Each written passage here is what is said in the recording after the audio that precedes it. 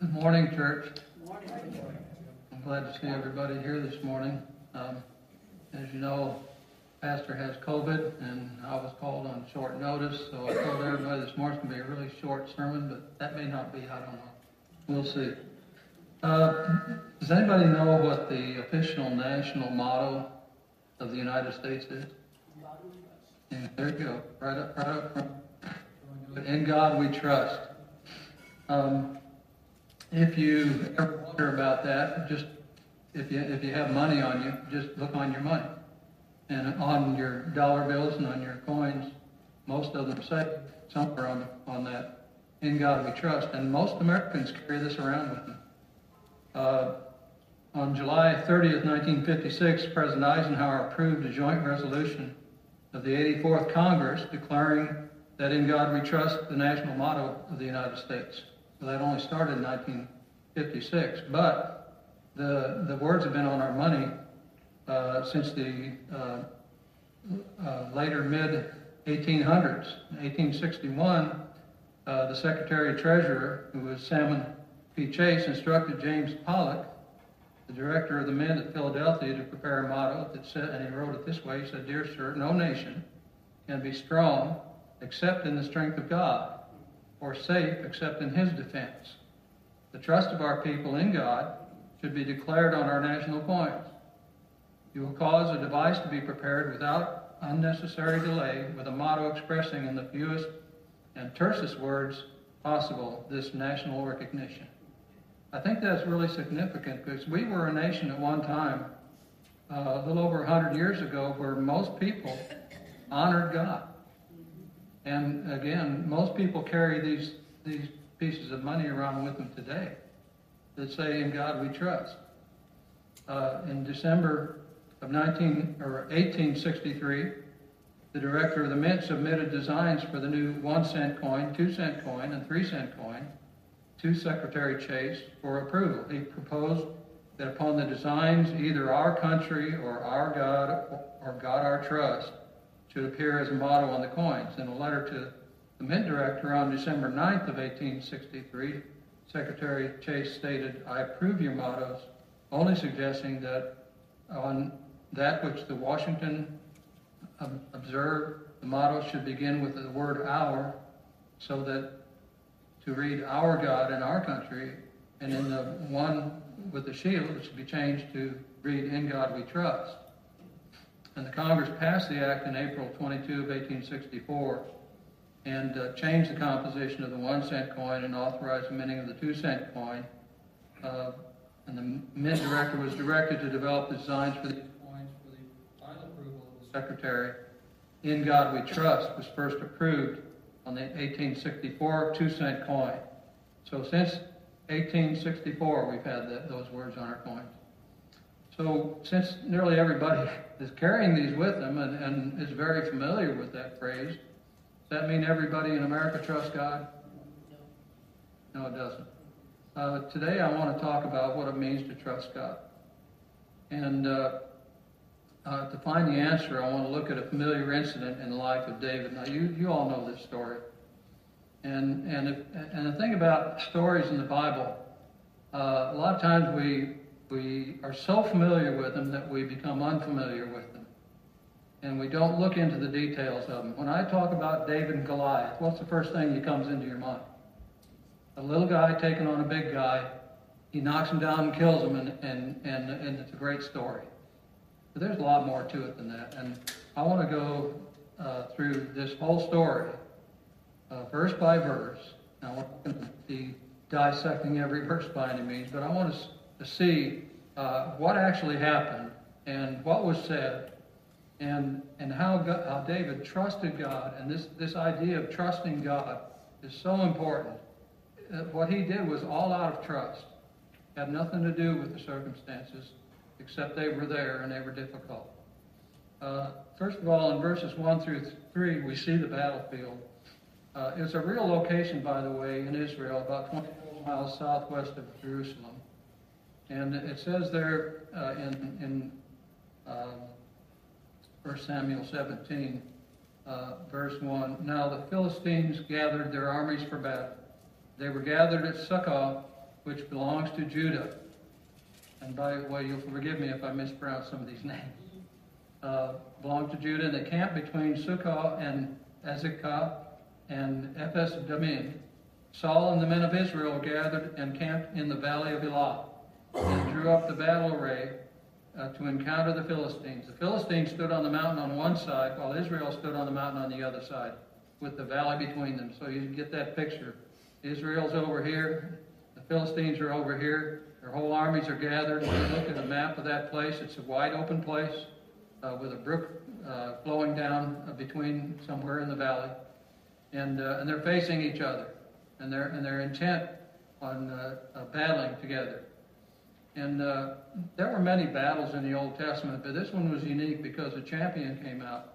In verses 4 through 7, we see Goliath. It says, "Then a champion came out from the armies of the Philistines named Goliath from Gath, whose height was 6 cubits in a span." That's over 9 feet tall. Now, we call him a giant. The Bible doesn't call him a giant, but, if you was to stand next to him, that's what you would probably say. But he's over 9 feet tall. He had a bronze helmet on his head, and he was clothed with scale armor, which weighed 5,000 shekels of bronze. That's over 150 pounds. This man was big enough to carry 150 pounds of armor. Scale armor is where the scales overlap one another. It's very hard to pierce with a sword or with a spear.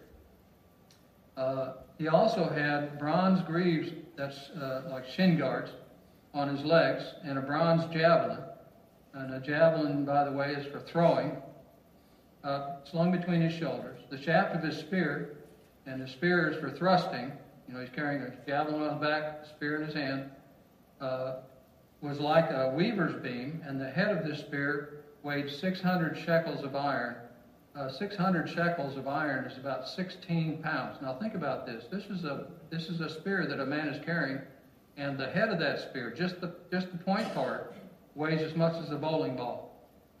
And of course, there's a counterweight. It has to be a counterweight at the other end that sort of balance.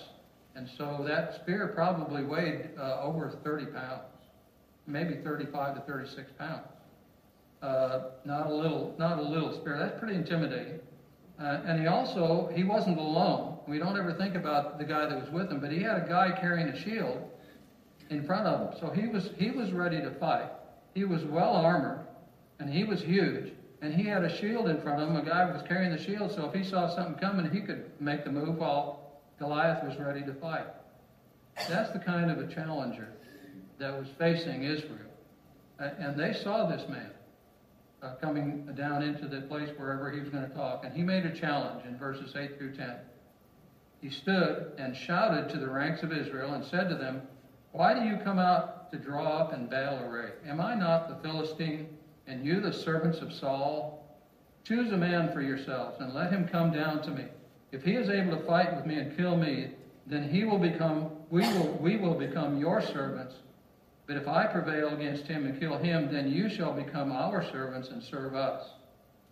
Again, the Philistine said, and this is important, by the way, "I defy the ranks of Israel this day.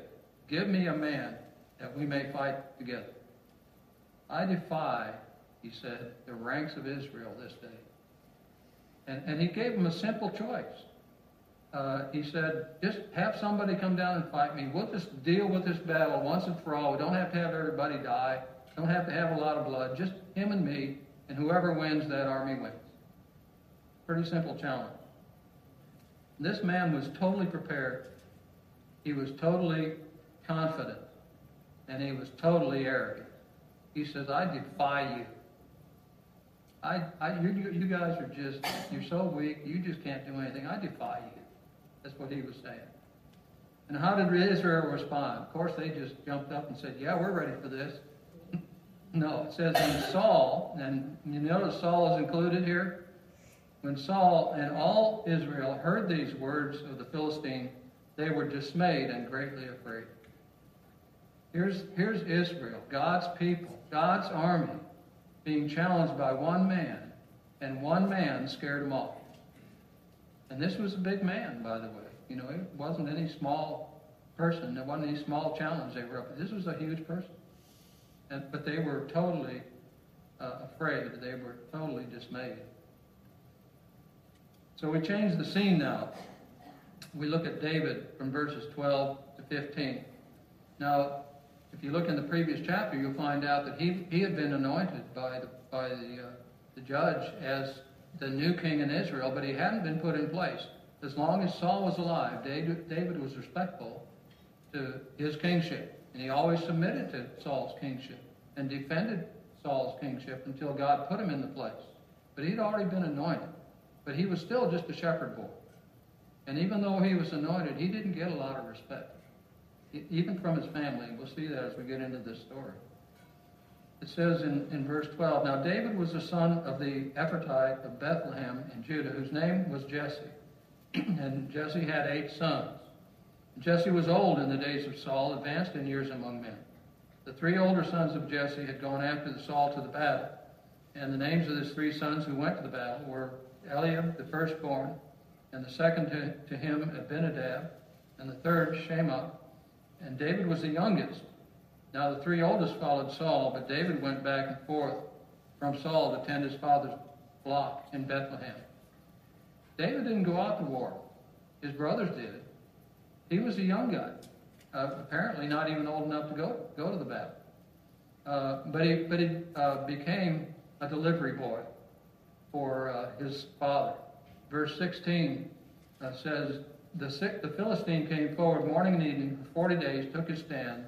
Then Jesse said to David his son, Take now for your brothers an ephah of this roasted grain, these 10 loaves, and run to the camp for your brothers. Bring also these 10 cuts of cheese to the commander of their 1,000, and look to the welfare of your brothers, and bring back news of them. For Saul and they and all the men of Israel are in the valley of Elah, fighting with the Philistines. Did you notice in that verse 16 there, the Philistine came forward morning and evening for 40 days. Now think about this. 80 times he came before the army of Israel and defied them, probably saying the same kinds of words, the same phrases over and over again. Send out a man to fight me. If he wins, then you win. If I win, then we win. I defy you. Imagine that. 80 times he came and made that challenge. And in verses 20 to 25, we see that David heard this challenge, and he becomes aware of the real situation.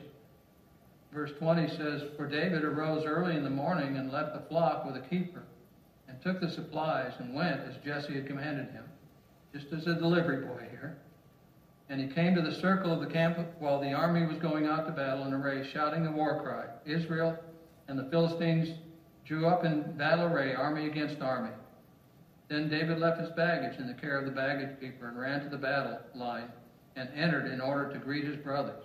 As he was talking with them, behold, the champion, the Philistine from Gath named Goliath, was coming up from the army of the Philistines, and he spoke these same words. You see, the same words over and over again. And now David hears it. And David says David heard them. When all the men of Israel saw the man, they fled from him and were greatly afraid. I imagine they'd been doing that for all those days. But whenever he came down, they were running away. And the men of Israel said, Have you seen this man who's coming up? Surely he's coming up to defy Israel. And it will be that the king will enrich the man who kills him with great riches, and will give him his daughter, and make his father's house free in Israel. Now, what's that tell you about Saul? By the way, who do you think should have answered the challenge of Goliath? Should have been the king. And the king was running away. He was scared and frightened, just the same way the rest of the army was.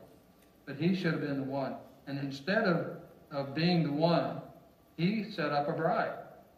He set up a prize. If there's anybody in our army who will fight and defeat this man, he gets rewarded very well. So David heard all this.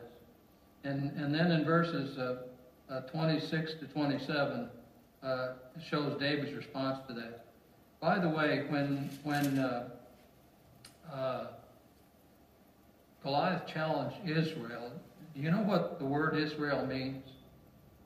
Anybody know what the meaning of that word is? You know, Jacob was in Genesis 32:28. It says, God said to Jacob, "Your name shall no longer be Jacob, but Israel, for you have striven with God and with men and have prevailed." The very name Israel means God prevails. Now think about that. You're an army whose name is God prevails, and you're running away from the enemy. Just keep that in mind, because that's really what's behind defying the armies of Israel.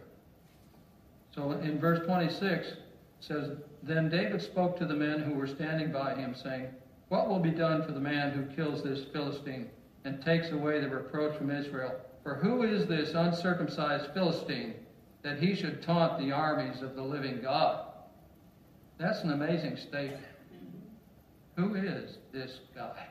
He's nothing compared to God, and compared to you. You're the army of the living God. Now, I think you can see some life application here that I'm trying to push for through this message. We need to know who we are, and Israel needed to be reminded of who they were. But David knew this all along. He was just a kid. But he had apparently had some experiences with God as his Lord, his living God, and he's seen the power of God in his own life. So he says, "Who is this uncircumcised Philistine, that he should taunt the armies of the living God?" The people answered him in accord with his word, saying, "Thus it will be done for the man who kills him." They're still afraid. They still haven't got it. But they say the man who kills him is going to be rewarded. Now, you would think that after David made such a public announcement, so to speak, and his brothers obviously heard it, they would have stood behind him. But look what happens. Now, in verse 28, it says, "Now Eliab, his oldest brother, heard when he spoke to the men.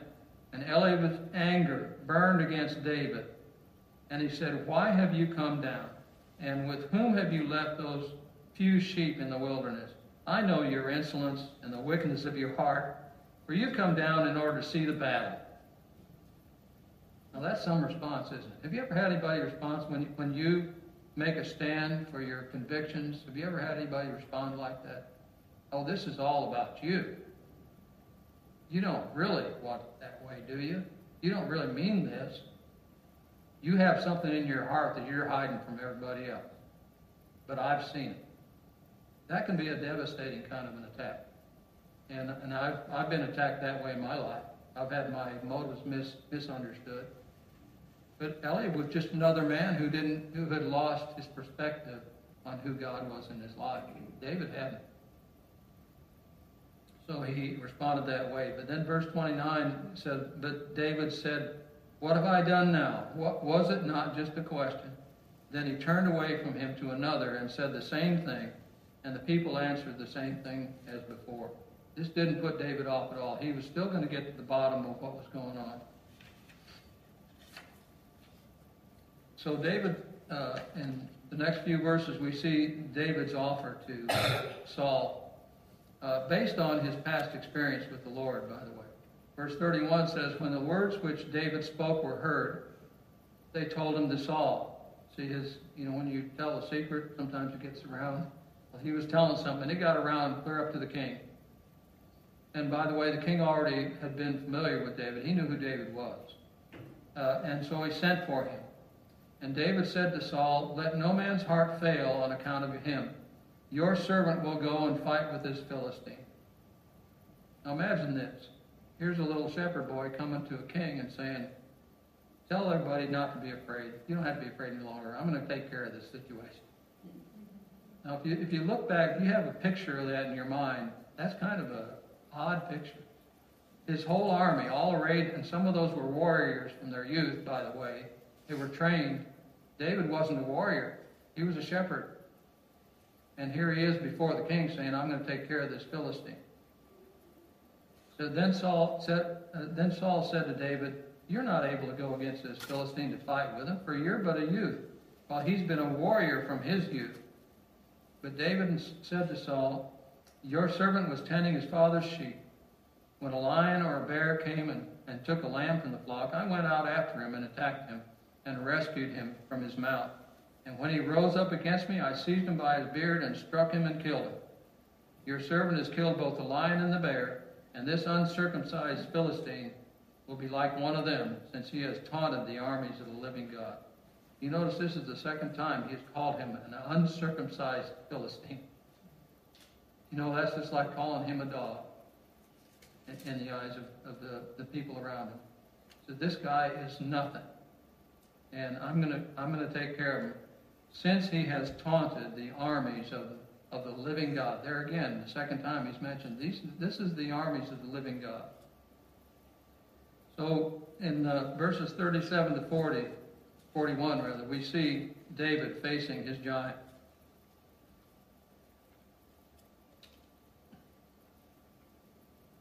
And here is where we're getting to the point of the whole point of trust, of what it means to trust God. Verse 37, and David said, the Lord who delivered me from the paw of the lion and the paw of the bear, he will deliver me from the hand of this Philistine. This is very significant because in the previous verse, it says, your servant both killed the lion and the bear. And this uncircumcised Philistine will be like one of them. I killed them, he said. But in the next phrase out of his mouth, it says, the Lord who delivered me from the paw of the lion and the paw of the bear, he will deliver me from the hand of the Philistine. See, he wasn't, even when he was a shepherd, even when he was being attacked and his animals were being attacked by these foes, and by the way, lions are pretty fierce and bears are pretty fierce. You know, I wouldn't want to face one barehanded. And yet he did, and he trusted God, and he recognized that God is the one who delivered. That's what it means to trust in the Lord. It's not resting in your own strength. It's resting in the fact that God is the one who's able to deliver. Saul said to David, and I guess this is because after 40 days, I think Saul's ready. He's at his last resort. And this is going to be his last resort. Saul said to David, go, and may the Lord be with you. And then Saul clothed David with his garments and put a bronze helmet on his head, and he clothed him with armor. David girded his sword over his armor and tried to walk, for he had not tested them. Now imagine this. Saul is trying to put his kind of armor on David. Did David need this armor? Well, you would think so.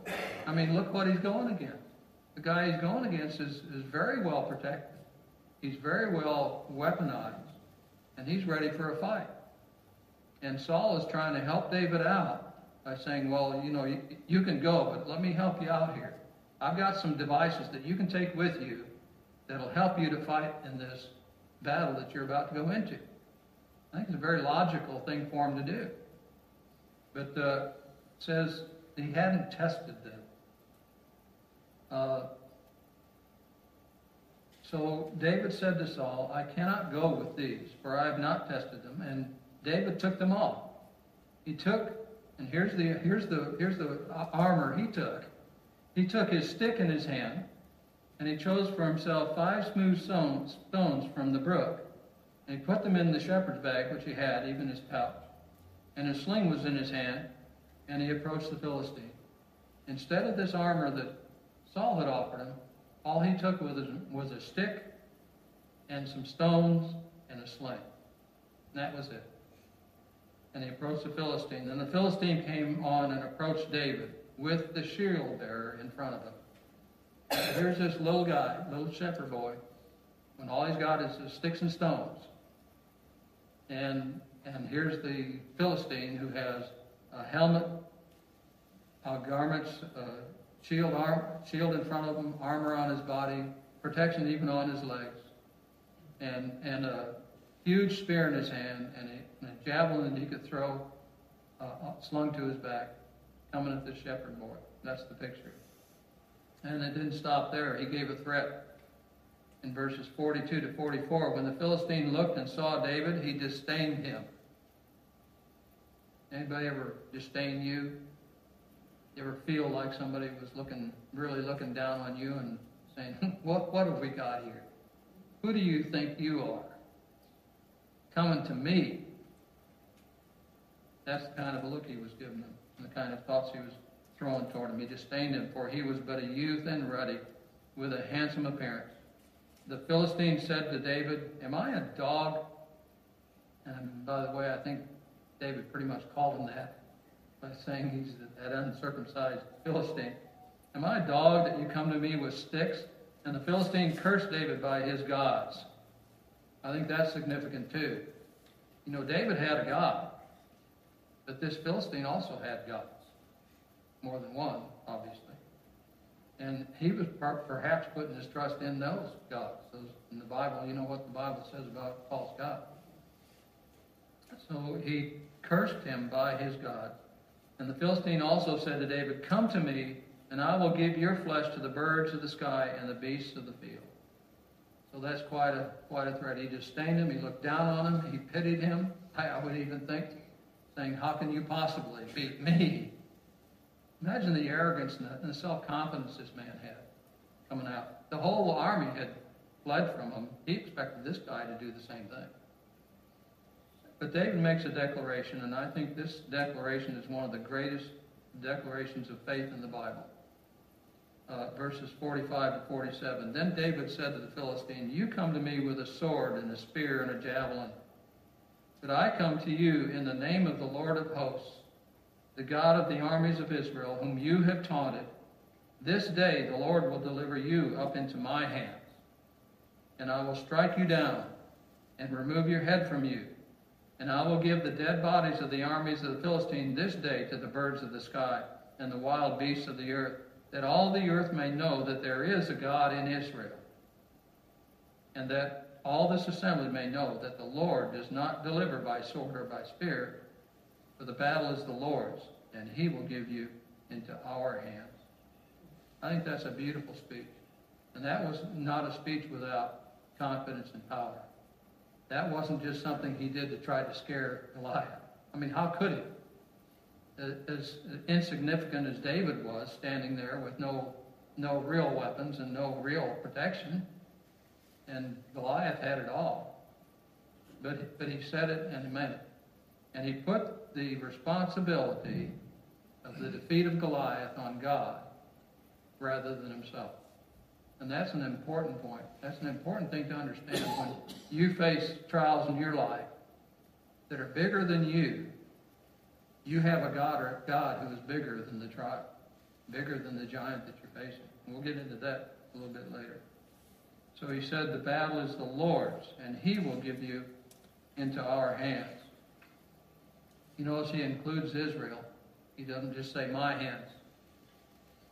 And here's the outcome, verses 48 to 52. Then it happened, when the Philistine rose and came and drew near to meet David, and think about this next phrase, that David ran quickly toward the battle line to meet the Philistine. He didn't just sort of creep up there and say, I've got to be careful now. No, he ran at the Philistine. Do you think Goliath might have been surprised by this? He ran quickly toward the battle line to meet the Philistine, and he put his hand into his bag and took from it a stone. Now, he had 5 of them in there. He only took one. And he slung it, and it struck the Philistine in his forehead. Now, think about all that armor, all the places that stone could have gone. And the shield in front of him. He got it past the shield. He got it past the armor, right into the middle of his forehead, the most vulnerable part and the most sensitive part that he could have hit with that stone. If that stone had hit him in the heart area, it would have just been a bruise. If it hit him in the arm or the leg, any other place, it wouldn't have had any effect, but it hit him in the forehead. God must have guided that thing, right? Amen. Obviously. And struck him on his forehead, and the stone sank into his forehead so that he fell on his face to the ground. Thus David prevailed over the Philistine with a sling and a stone, and he struck the Philistine and killed him. But there was no sword in David's hand, Then David ran and stood over the Philistine and took his sword and drew it out of the sheath and killed him and cut off his head with it. Did anybody notice there that he killed him twice? Anybody ever thought about why that way? I don't know. I do know that the first time the people could see him fall, and perhaps he was just knocked out.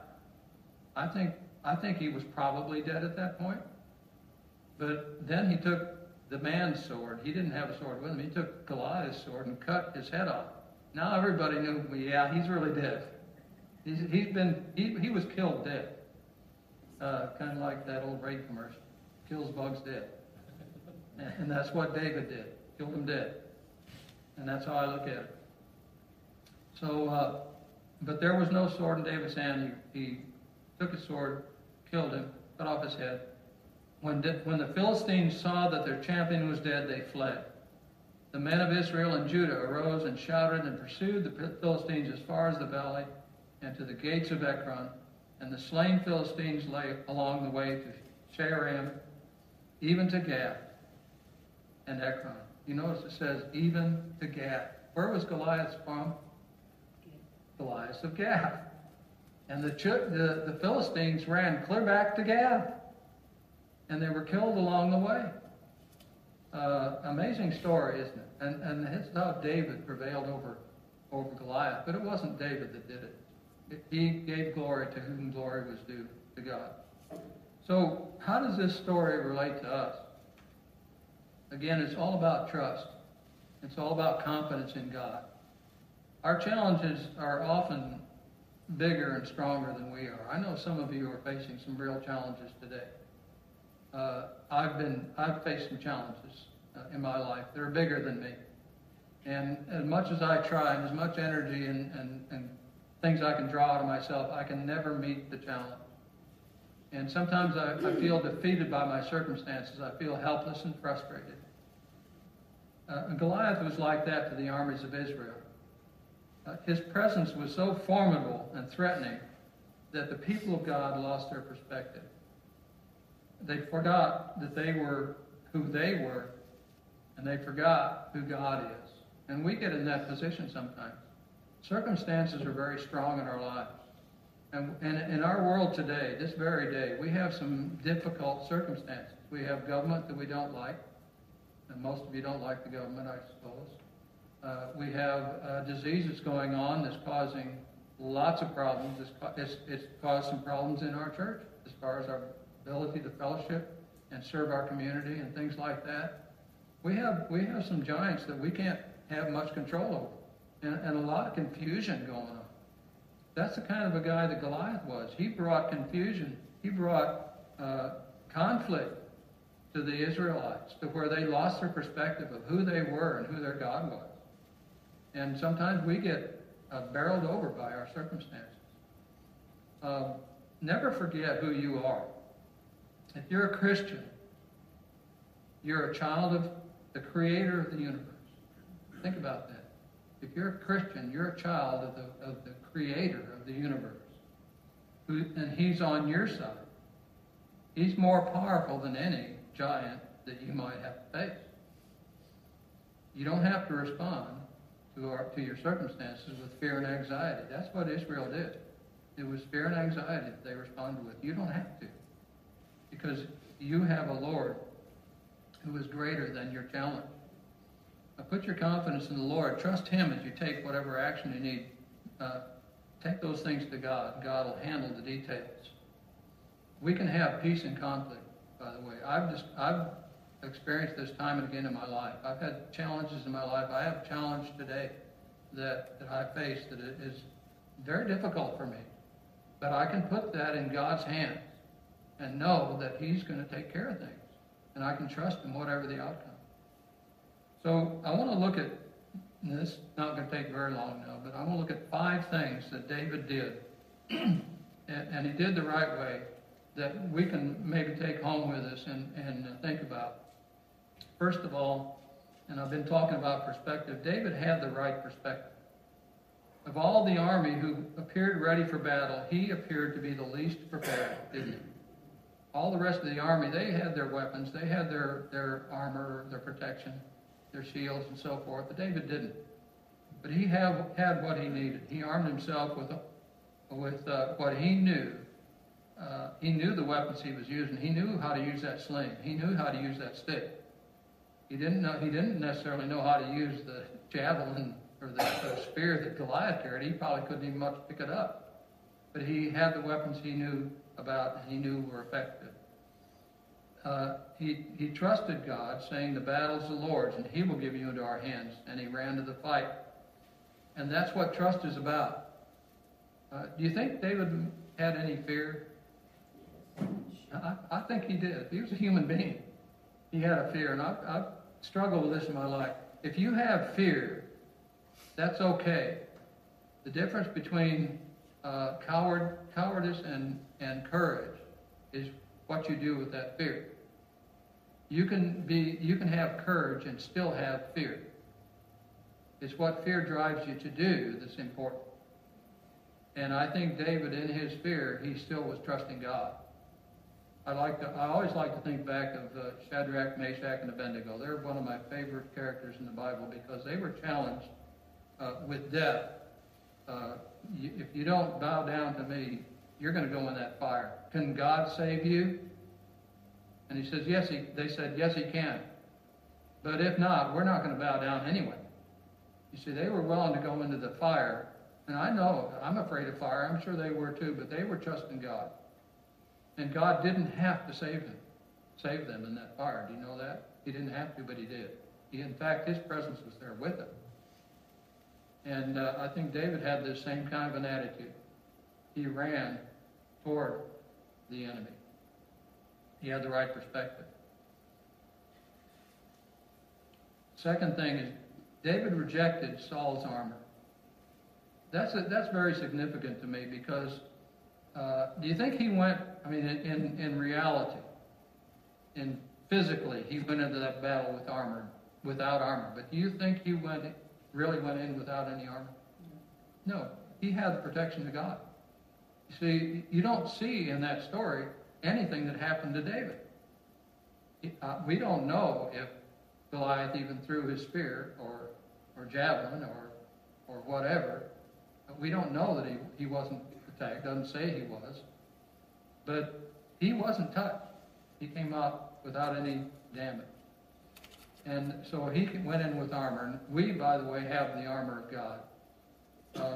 In Ephesians chapter 6, it says, finally, be strong in the Lord, the strength of his might. Put on the full armor of God. We have tools that we can use in our battle. And you have to, by the way, one of the things that I want you to understand in all this, our source is the Scriptures. If you don't know the Bible, if you don't read the Bible, study the Bible, and find out about what God has for you, you're going to be facing that giant alone. If you don't know that God's with you and God's there to protect you and God has this handled, and you don't get that any place but in the Scriptures, you're going to face that battle alone. And when you face that kind of a battle, you're going to fail.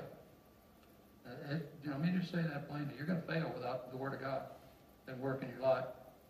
So he had the armor. And when we find out as Christians about that armor in the Scriptures, we have the truth, we have righteousness, we have the gospel of peace in that armor. We have the helmet of salvation, we have the sword of the Spirit, we have all those things. They're weapons that we can use in our battle. Thirdly, another thing David did was to use his ammunition that he picked up along the way. He didn't go there barehanded. He had what he knew about. He had a sling and a staff with him. He picked up those five stones. And we have ammunition that we can use in our battles too. We have things from the promises of God in the Scriptures, such as the armor of God that we talked about already. We have the fruit of the Spirit at work in us. We have wisdom when we ask in faith. We have God's very presence in the help in time of need. And many other provisions and tools that God's given us for our battles. But if you don't know the Scriptures, if you're not familiar with what God has provided, again, you're going to have to face that battle alone. The fourth thing is David had knowledge and confidence. He had the knowledge that he was right. And he had the confidence in God to take action. He recognized the battle was not his and that God was on his side. We have God on our side as Christians, no matter what circumstances of life or whatever the outcome is. We have God on our side. Romans 8:31-39, I'm not going to read the whole passage, and I don't have it on screen, but it says, "What shall we say to these things? If God is for us, who is against us?" I love that. If God is for us, who is against us? And if you want to do this in an idea of trust, instead of saying if, say since. Since God is for us, who is against us? Because God is for us. He is for his children. You remember when Paul was on the road to Damascus to persecute Christians? And Jesus confronted him. What did Jesus say to Saul at that time? He said, Saul, why do you persecute me? God took it personally that he was persecuting Christians. And God takes personally the trials that you face. So we need to understand that. We have God on our side. If God is for us, who is against us? He who did not spare his own son, but delivered him over for us, how will he not also with him freely give us all things? And then down in verse 35 it says, who will separate us from the love of Christ? Will tribulation, think about what you're facing today, will tribulation or distress or persecution or famine or nakedness or peril or sword? Verse 37 says, but in all these things we overwhelmingly conquer through him who loved us. For I am convinced that neither death, nor life, nor angels, nor principalities, nor things present, nor things to come, nor powers, nor height, nor depth, nor any other created thing will be able to separate us from the love of God, which is in Christ Jesus our Lord. Isn't that great? There isn't anything in this life, and that the things mentioned in these few verses cover a lot of territory. There's nothing in our life that can separate us from God and his love, and he's there all the time. We can face our trials in that kind of confidence. And finally, the fifth point is that God was no fool.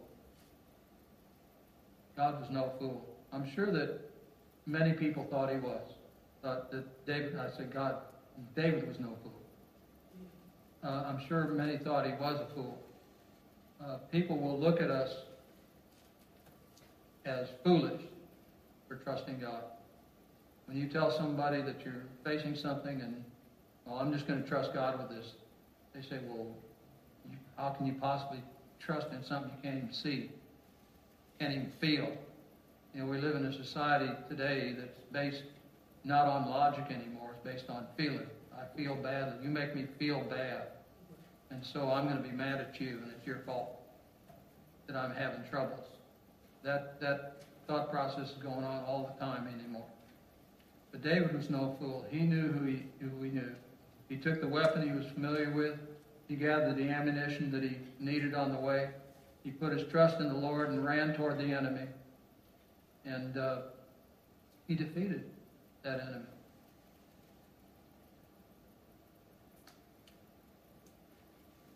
Let's pray, Father. Father, thank you so much for what you taught us today. Help us, Father, as we face our trials, to trust you, Lord. Help us to know what it means to trust you. We thank you for the trials that we have. You said in your word that we should thank you for the trials that we face. And we do, Lord, because we know they're for our good and for growing us, helping us to come closer to you. We pray that you might take these things that we talked about this morning, put them into our lives, Father, and be glorified by it. We pray in Jesus' name. Amen.